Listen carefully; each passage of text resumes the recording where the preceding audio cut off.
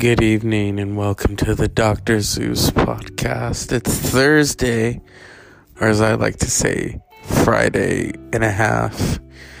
Last night we discussed Disney Plus, The Mandalorian, Adina Howard, and David Bowie. And tonight, I guess we'll discuss,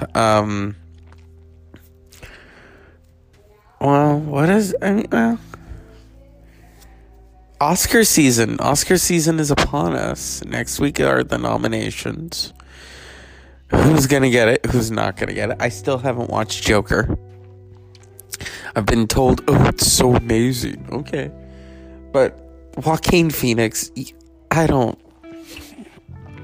maybe that's part of his shtick. You gotta remember his family was in a cult. If you look up Joaquin Phoenix and you look up River Phoenix, that's why they're so messed up. Their whole family was in a cult. Their real last name isn't even Phoenix. I think it's Bottom. I don't know if their mom's maiden name was Top, but who's guessing right there? But Joaquin Phoenix, the Phoenix family, Joaquin and River were in these movies. River was nominated for an Academy Award for I forget what it was called. And then Joaquin, he was nominated for Gladiator and for playing Johnny Cash and in the movie The Master, which is such a weird movie. And then he will probably be nominated for the Joker, I don't know, Now, see, if he was in Venom, that would be an interesting crossover. Because Venom is Marvel. And the new Venom movie is supposed to come out in October of this year. And here's the thing. If anyone should have been nominated for an Oscar and it's in a superhero movie, it should have been Tom Hardy for Venom. Oh my God. Well, first of all, you got to take into consideration his accent. He has a very thick British accent. He's doing probably a Brooklyn accent in Venom. He does his own stunts. Him and Venom argue. It's like the dynamic duo. That's what we're going to talk about tonight. We're going to talk about Venom. I remember when I watched it with my friend, she was like, what is this? You told me it was going to be scary. It's kind of funny. And it was funny. That's the thing with Marvel. You get your money's worth with Marvel, okay? You get this Academy Award nominated actor in Venom who was in The Revenant. Oh Lord, that movie, The Revenant, which got Leo DiCaprio his Oscar Schmosker. Okay, when Gary Oldman won for the Oscar, I was very happy because I watched Darkest Hour where he's playing Winston Churchill and he was brilliant.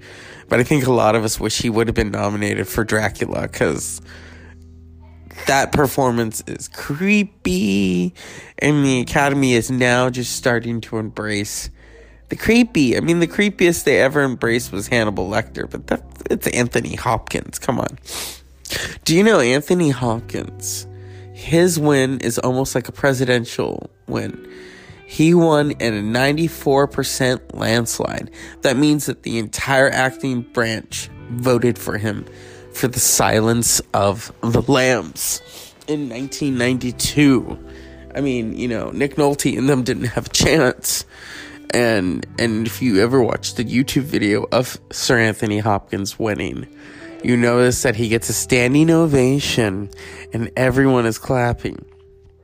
Even Nick Nolte, who when he doesn't win, he doesn't clap. Or sometimes he does clap. But the Oscars, they don't like it when you say it's a popularity contest. So it's hard to sometimes take them seriously. Last year's winners, let's see.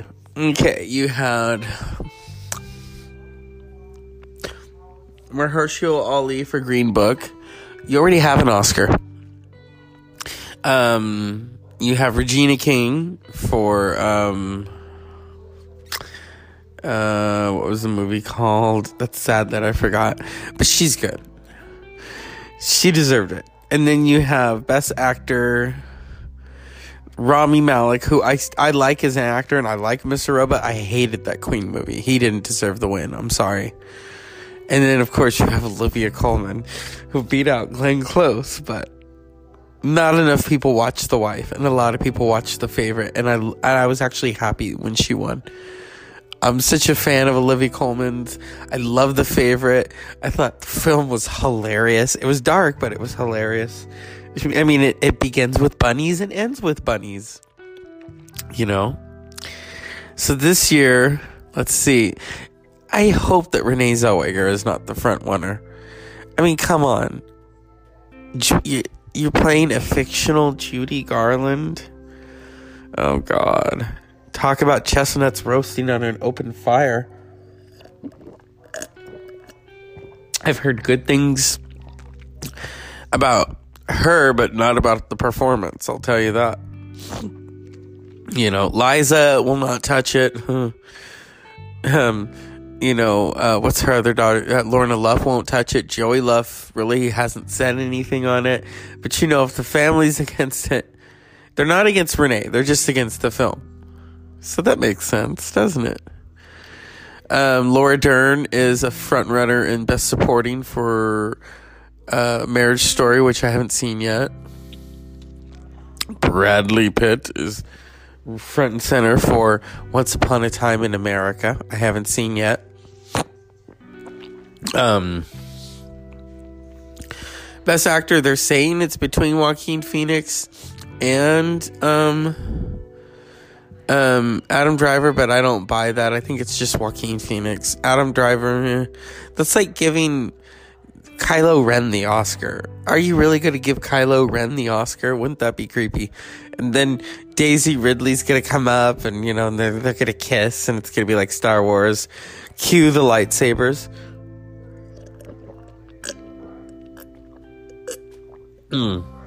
So let's see here. Best Picture, I'm just going to say 1917. But see, the Academy likes surprises. So what I think they're going to do is there's going to be maybe two or one of the actors. Colin Firth in 1917, maybe in the supporting. There's going to be some surprise acting nominations for 1917 because it's a Best Picture. They need some acting meat, you know. I think the film is going to win. I haven't even seen it yet. Isn't that sad? And I think it's going to win. Okay, I should go see it, and then I'll come back. Let's leave that half empty right there. Now, Sam Mendes won about 20 years ago for American Beauty. Now, I would like if Downton Abbey got some love, and Maggie Smith got a supporting nomination. I love Maggie Smith. The film snuck in there, but if anything, you know what's going to sneak in there is probably the Avengers Endgame. The Avengers Endgame was so good. So powerful, so fitting. It really does deserve a bow to kind of say this is what we did, and it was perfect. You know, I mean, you've got a good movie when there's a moment in there, which I won't say, where it takes your breath away. And I remember everyone around me started to cry. And I didn't have time to cry. And I think you all know what I'm talking about. If you've seen Avengers Endgame, then, yeah. It was a good moment. It was a good moment. It was a sad moment. But the way they ended the Avengers was perfect. You know, they gave someone the ending that they always deserved. So, yeah. I mean, the Academy usually doesn't always get it right. I mean, come on. You know, let's give it to so-and-so. You know, here's the thing. I would have liked to have seen last year it go to Bradley Cooper instead of Rami Malek, because at least Bradley Cooper did his own singing. Rami Malek, you know, and yeah, you know, and he produced, he directed, you know, Lady Gaga, and that would have been good. That would have been the cherry on the cake. He's been nominated several times without a win. So we'll see how this goes, okay? And as always, with the Dr. Zeus podcast and the new format of pop culture and film, because I don't want to talk about politics right now, unpleasant dreams.